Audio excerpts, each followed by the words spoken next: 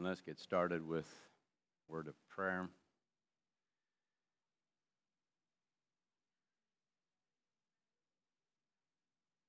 Thank you, Father, for today. Thank you for the opportunity we have to come together to worship you, to learn from your word, to fellowship together, and pray that you would open our eyes to what you would have us learn from your word, what you desire to impart to us. Help us to grow in our understanding of you and all that you've done, grow in our understanding of your Holy Spirit. And pray that all that we do today would glorify and honor you. Pray it in Jesus' name. Amen.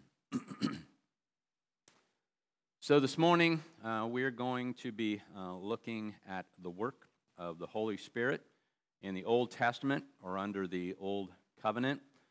But before we do that, I want to revisit some things I said a few weeks ago in regards to some differences that exist, some doctrinal disagreements that exist within Christianity over the person and work of the Holy Spirit.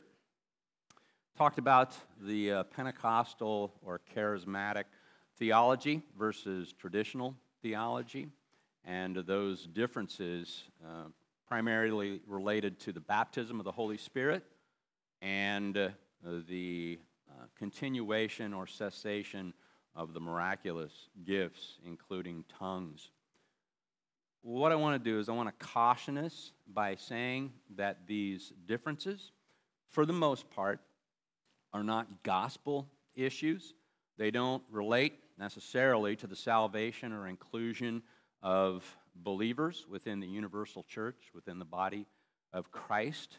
There are many godly believers, many Christ-centered, gospel-preaching churches that hold, in some form or another, to charismatic theology, particularly the idea that the miraculous gifts continue or are in operation today. There are preachers and teachers that many of us refer to and continue to refer to. We've learned a great deal from them, even though we disagree with them on this particular issue. Men like John Piper and Wayne Grudem and C.J. Mahaney, great guys, much to learn from them, very godly men. So don't automatically assume that just because someone may identify as charismatic in their theology, that they believe the miraculous gifts continue today or that they're still in operation. It doesn't mean automatically that they're heretics or that they are not true believers or that they endorse or support the outlandish practices, the misrepresentations, the abuses of the Holy Spirit that are found in some of the more extreme Pentecostal and charismatic circles. Kind of stuff you see on TV that is obviously not biblical. Probably the biggest problem with people holding to this type of theology is a potential drift away from a belief in the sufficiency of Scripture for all of life and godliness, and an increased reliance on experience over the inspired revelation of Scripture. But that would not be true of those men that I just mentioned. Anyway, believe the best of believers who you disagree with, who may hold to charismatic theology, but make sure that you are a Berean, that you know what Scripture says, and you can evaluate what is being taught or what you see happening against what is clearly revealed in Scripture. Okay? So with that, we're going to get into the Holy Spirit in the Old Testament, and we will begin from the beginning, the Holy Spirit in creation, which I did mention last week as one of the works, or one of his works, that is evidence of his deity. And the Spirit is first seen in the opening verses of Genesis. In the beginning, God created the heavens and the earth. The earth was without form and void, and darkness was over the face of the deep. And the Spirit of God was hovering over the face of the waters. The Holy Spirit is hovering or gently moving over the initial creation out of nothing, what was then darkness and unordered chaos. And let me remind you of some of the points that I made last week when I was speaking about the Trinity. Each member of the Trinity may have a primary role or function within all the works or actions of God. But at the same time, each member of the Trinity, Father, Son, and Holy Spirit, they're not operating independently of one another. All members are actively engaged in whatever God is doing. There is unity of thought, purpose, and action, and that is with diversity at the same time. Now, I also mentioned that the Father is seen in Scripture as the primary agent of creation, the one who initiates creating something out of nothing. The Son is said to be the one through whom all things are created, or as some theologians explain, the Son is the one who takes those raw materials created by the Father and constructs the universe. Then the Holy Spirit completes, perfects, and adorns the Father and the Son's creation, drawing out of that creation all of its potential and causing it to develop according to its created nature. So in Genesis 1:2, the Spirit hovering over the water, chaos, the darkness, can be understood to be bringing order out of that chaos and drawing out the potential of all that was initiated in creation, completing and perfecting that creation. Now, another text that supports the Spirit's role in creation is Psalm 33:6. By the word of the Lord the heavens were made, by the breath of his mouth all their host.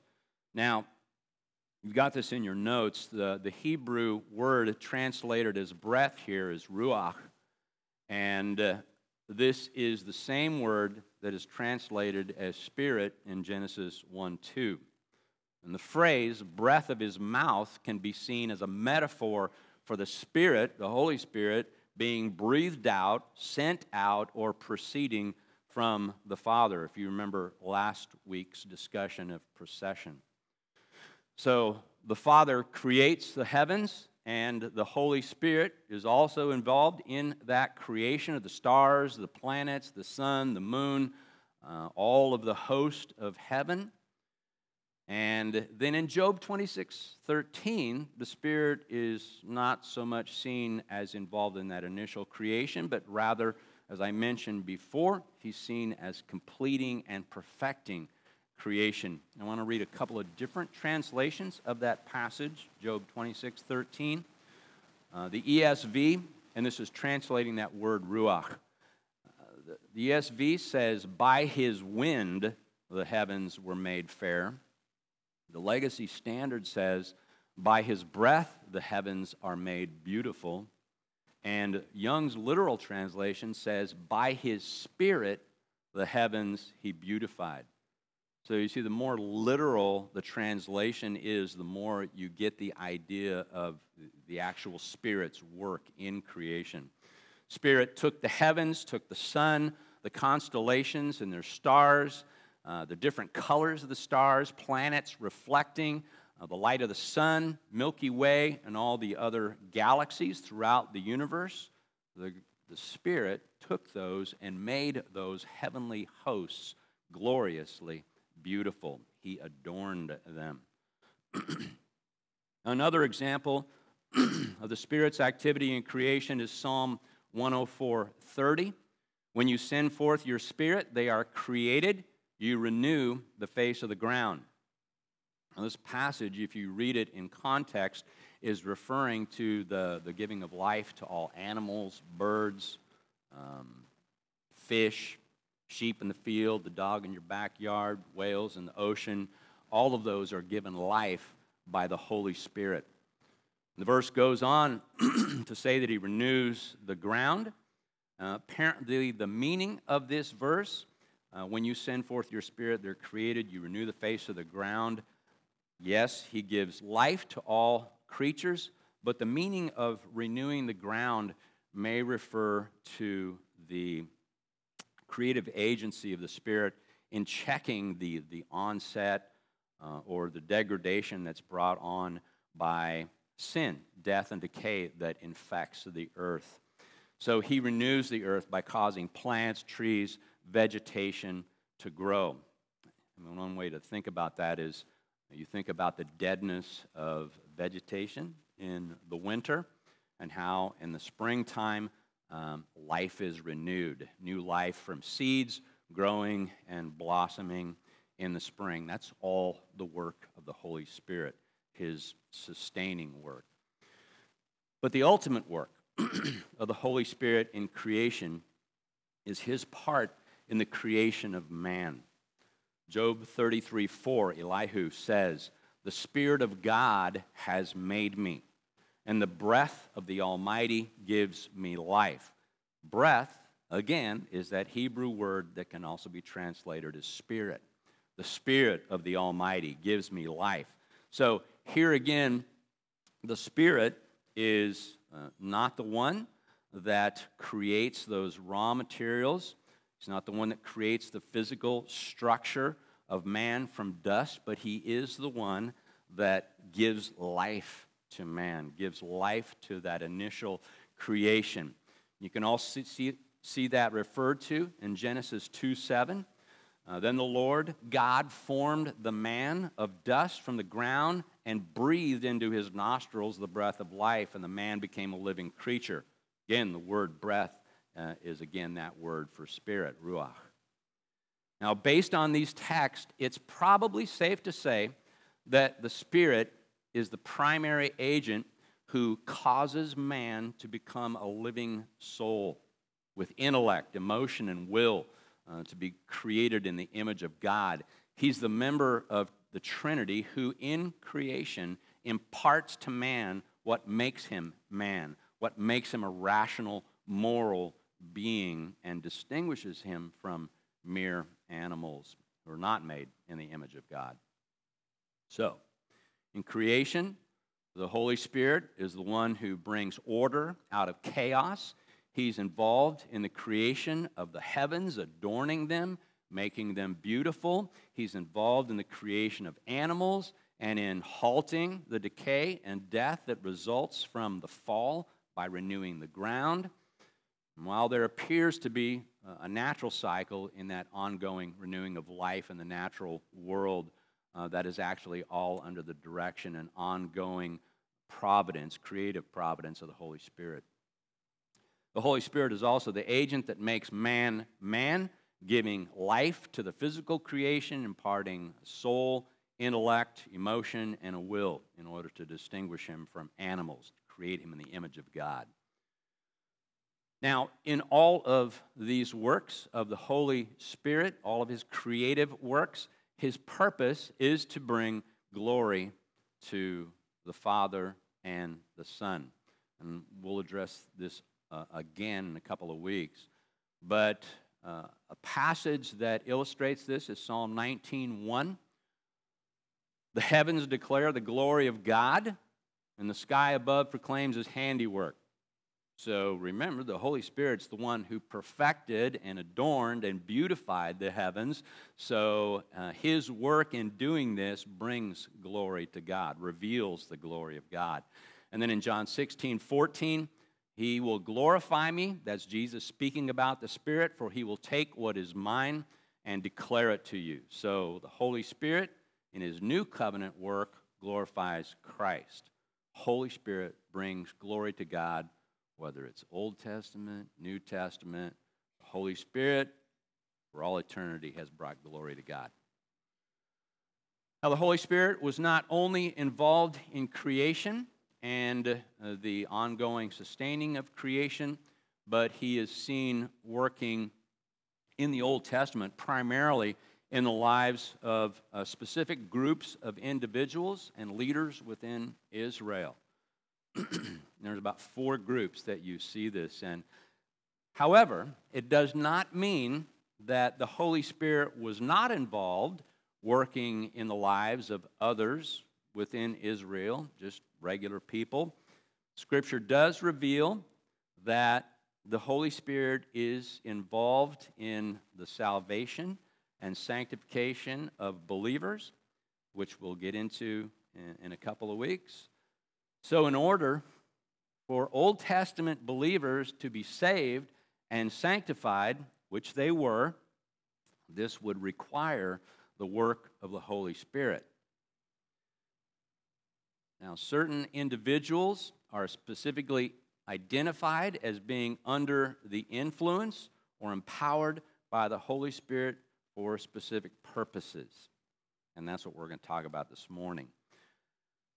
First group of individuals that the Holy Spirit is said to indwell, possibly, or fill, are artisans and craftsmen. And this is for the purpose of producing the priestly garments and for the building of the tabernacle as God had instructed Moses. Exodus 28:3. You shall speak to all the skillful, whom I have filled with a spirit of skill, that they may make Aaron's garments to consecrate him for my priesthood. And Exodus 31:3, speaking of Bezalel, and I have filled him with the Spirit of God, with ability and intelligence, with knowledge and all craftsmanship, and of Bezalel, Aholiab, and Ahisamach in Exodus 35:31 through 35. And he has filled him with the Spirit of God, that's referring to Bezalel, with skill, with intelligence, with knowledge, and with all craftsmanship, to devise artistic designs, to work in gold and silver and bronze, cutting stones for setting and in carving wood for work in every skilled craft. And he has inspired him to teach, both him and Aholiab, the son of Ahisamach of the tribe of Dan. He's filled them with skill to do every sort of work done by an engraver or by a designer or by an embroiderer in blue, purple, and scarlet yarns and fine twined linen, or by a weaver, by any sort of workman or skilled designer. So all the skill, all of the artistic ability, all of the detailed craftsmanship that was necessary for these tasks are enabled and empowered by the Holy Spirit. And just a side note, I've read other theologians and commentators that talk about the fact that all artistic ability, all creative ability, all artistic craftsmanship, even in unbelievers, is actually a gift of the Holy Spirit. Certainly it gets perverted, but art is a gift of the Holy Spirit. So in the case of Bezalel, it says specifically that he was filled with the Spirit of God, which is the Holy Spirit. Now, I do want to address this again real quick here. In the Old Testament, there are occasions where the Holy Spirit is said to be in, to fill, or to come upon certain individuals. However, in those cases, this never seems to be referring to personal regeneration or salvation, or a salvation event. It seems to be referring primarily for the purpose of empowerment or enablement to accomplish certain tasks. This apparent indwelling was for a specific purpose, was not necessarily a permanent indwelling, as in the permanent indwelling of new covenant believers, you and I. The Holy Spirit could depart from an individual, as in the case of Saul. Some believe that all Old Testament believers were indwelt by the Holy Spirit as being necessary for regeneration and salvation. Others, however, believe that their regeneration and salvation were in fact the work of the Holy Spirit, necessitated by the Holy Spirit, but this was not through indwelling. So the argument is that permanent indwelling is a new covenant reality that occurred after Christ's departure and at Pentecost. And I'm not going to take a position on that. Both positions are valid. I'm just going to leave it right there. and we will revisit that again briefly in a couple of weeks. Now, next group of individuals that were empowered by the Holy Spirit were the judges. Judges were empowered for the purpose of delivering Israel from their enemies, from their oppressors. This was usually after a period of extended sin and disobedience on the part of Israel, followed by God's judgment through those enemies, usually, and then deliverance through or by the judges. A few examples of that would be Othniel in Judges 3:10. Spirit of the Lord was upon him, and he judged Israel. Gideon in Judges 6:34. But the Spirit of the Lord clothed Gideon, and he sounded the trumpet, and the Abiezrites were called out to follow him. Jephthah in Judges 11:29. Then the Spirit of the Lord was upon Jephthah. And Samson in Judges 13:25. And the Spirit of the Lord began to stir him. Judges 14:6 and 19, also referring to Samson. Then the Spirit of the Lord rushed upon him, and although he had nothing in his hand, he tore the lion in pieces, as one tears a young goat. And the Spirit of the Lord rushed upon him, and he went down to Ashkelon and struck down 30 men. And in 15:14, then the Spirit of the Lord rushed upon him, and the ropes that were on his arms became as flax that has caught fire, and his bonds melted off his hands. Those are all examples from Judges where these men were empowered by the Holy Spirit for specific purposes. It does not appear to be a permanent indwelling or a permanent empowerment. Another group of individuals that are empowered by the Holy Spirit are kings and leaders who are equipped and empowered for the purpose of leading Israel. Moses, first example you see is Moses and the 70 elders who assisted Moses in Numbers 11:25. Then the Lord came down in the cloud and spoke to him and took some of the Spirit that was on him and put it on the 70 elders. And Saul and David, 1 Samuel 10:6, referring to Saul, then the Spirit of the Lord will rush upon you, and you will prophesy with him and be turned into another man. That almost sounds like regeneration. And then in verse 10 it says, when they came to Gibeah, behold, a group of prophets met him, and the Spirit of God rushed upon him, and he prophesied among them. Then in 16:13, this is also in 1 Samuel, the Spirit comes on David after Samuel anoints him, and the Spirit of the Lord rushed upon David from that day forward. That sounds like a permanent empowerment or indwelling. Then in the next verse, 16:14, the Spirit leaves Saul. Now the Spirit of the Lord departed from Saul, and a harmful spirit from the Lord tormented him. And that departure from Saul was due to an extended period of Saul's blatant sin and disobedience. Now finally, the prophets were another group of individuals who were enabled and inspired by the Spirit to act as God's mouthpiece to Israel. The prophets, under the direction of the Spirit, would warn and convict Israel of the consequences of their sin. They would also communicate God's blessing and reward for faithfulness and obedience.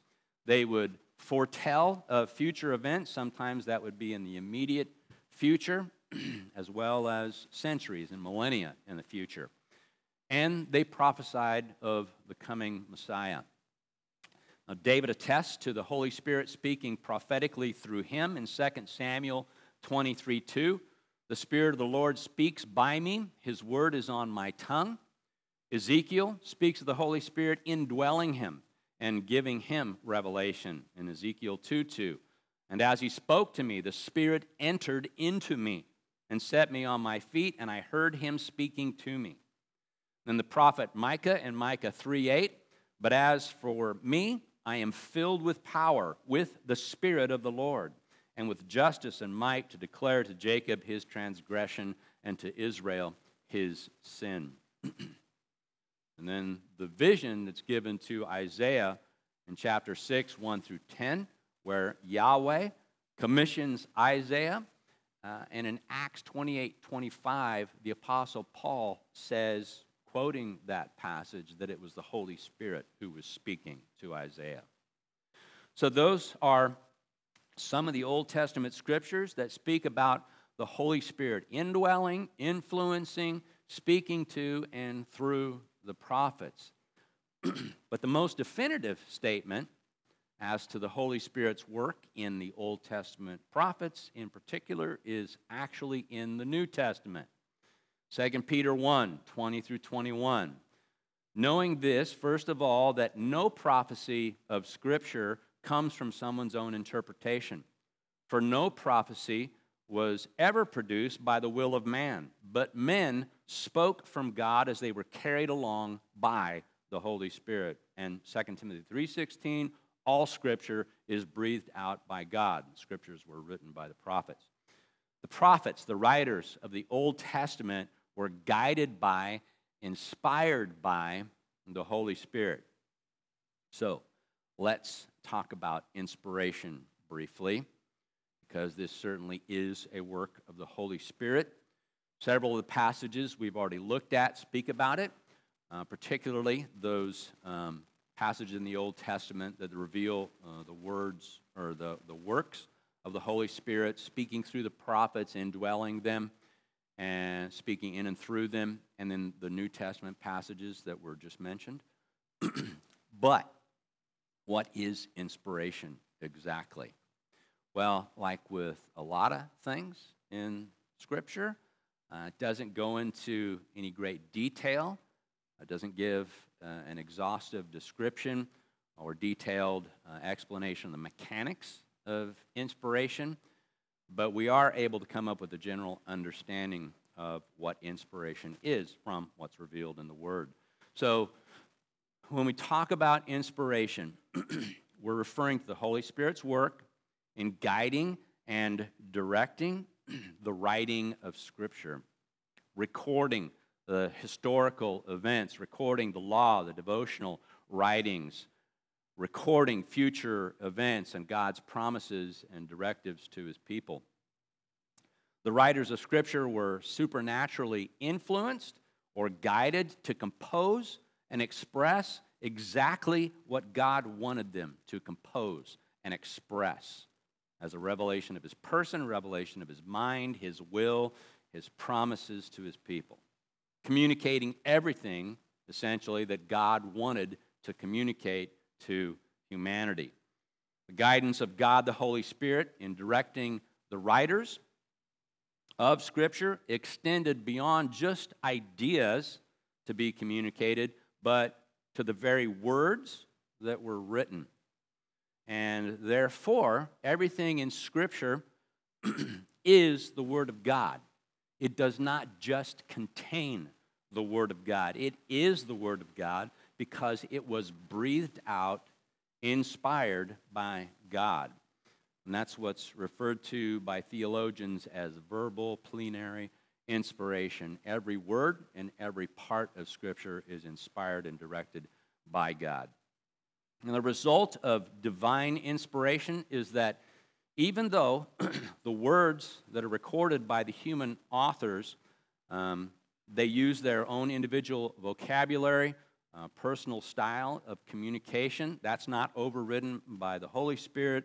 Holy Spirit works through that, and the result is that the words of Scripture are absolutely without error. They are infallible. They're authoritative, which means that whatever Scripture speaks to is a standard for truth and the requirement for conduct. And Scripture is sufficient to know, to worship, to serve God, as well as providing everything that's necessary for life and godliness. So, Scripture is inspired, it's breathed out by God.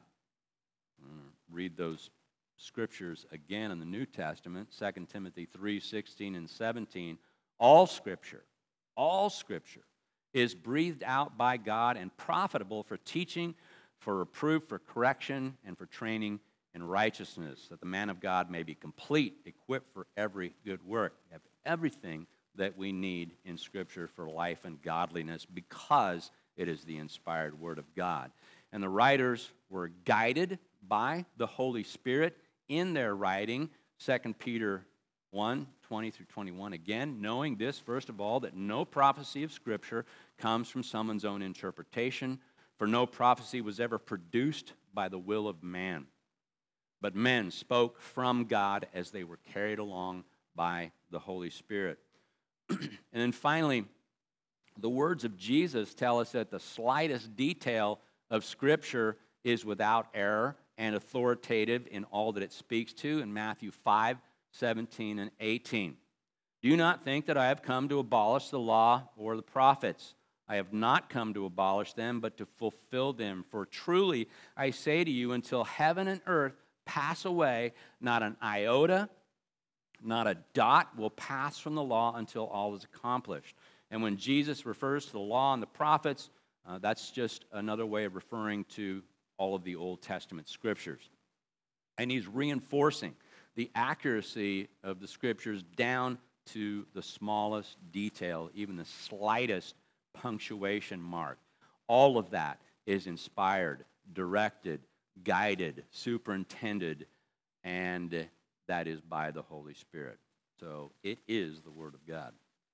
Now, just a side note, the work of the Holy Spirit in inspiring scriptures is not just confined to the Old Testament, but it applies to the New Testament scriptures as well.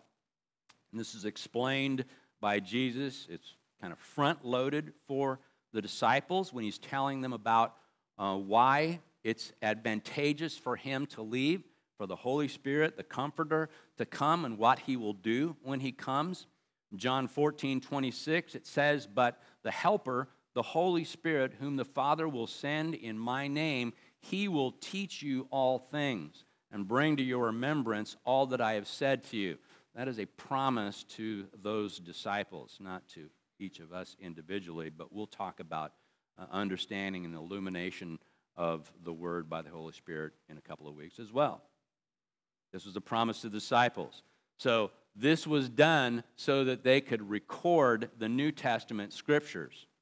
They could record what Jesus had told them and many things that we're not aware of that weren't recorded in Scripture that he communicated to them. But the New Testament authors also attest to the fact that their writings are Scripture.